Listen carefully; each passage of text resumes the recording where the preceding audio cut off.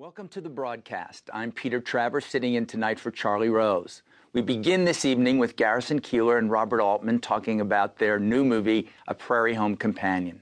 There's a line that Garrison has in there, and she says, well, couldn't we have a moment of silence or something? He says, I don't know how that works in radio. And those kinds of things stay in my head as I watch these people kind of not struggle, but just endeavor to do their jobs. Mm-hmm. And I don't know what this movie is, truthfully. To me, it's about death. I think it's a light comedy. And he thinks it's a light comedy, and both Merrill and Garrison have said to me, you shouldn't say this is a movie about death, but I think it is. Everybody dies. We have a dark sense of comedy, and we've always made light of coming to the end of the road. We're a worst case scenario people, and we've always made light of this.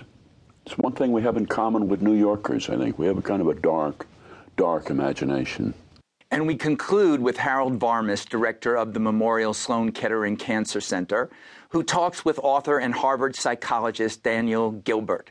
His new book is called Stumbling on Happiness.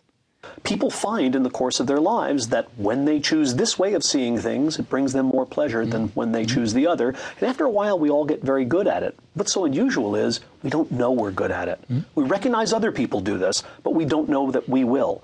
And that is one of the most important reasons why people mispredict, overestimate their negative affective response to events in their future. People think bad things are going to make them feel really bad for a really long time, not recognizing that they have this ability, this inner resilience to cope with bad events once they happen. A Prairie Home Companion and the Psychology of Happiness, next on Charlie Rose. From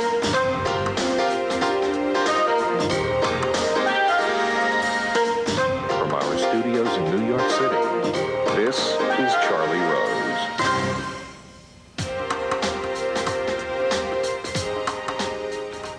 I'm Peter Travers of Rolling Stone magazine, and I'm sitting in tonight for Charlie Rose.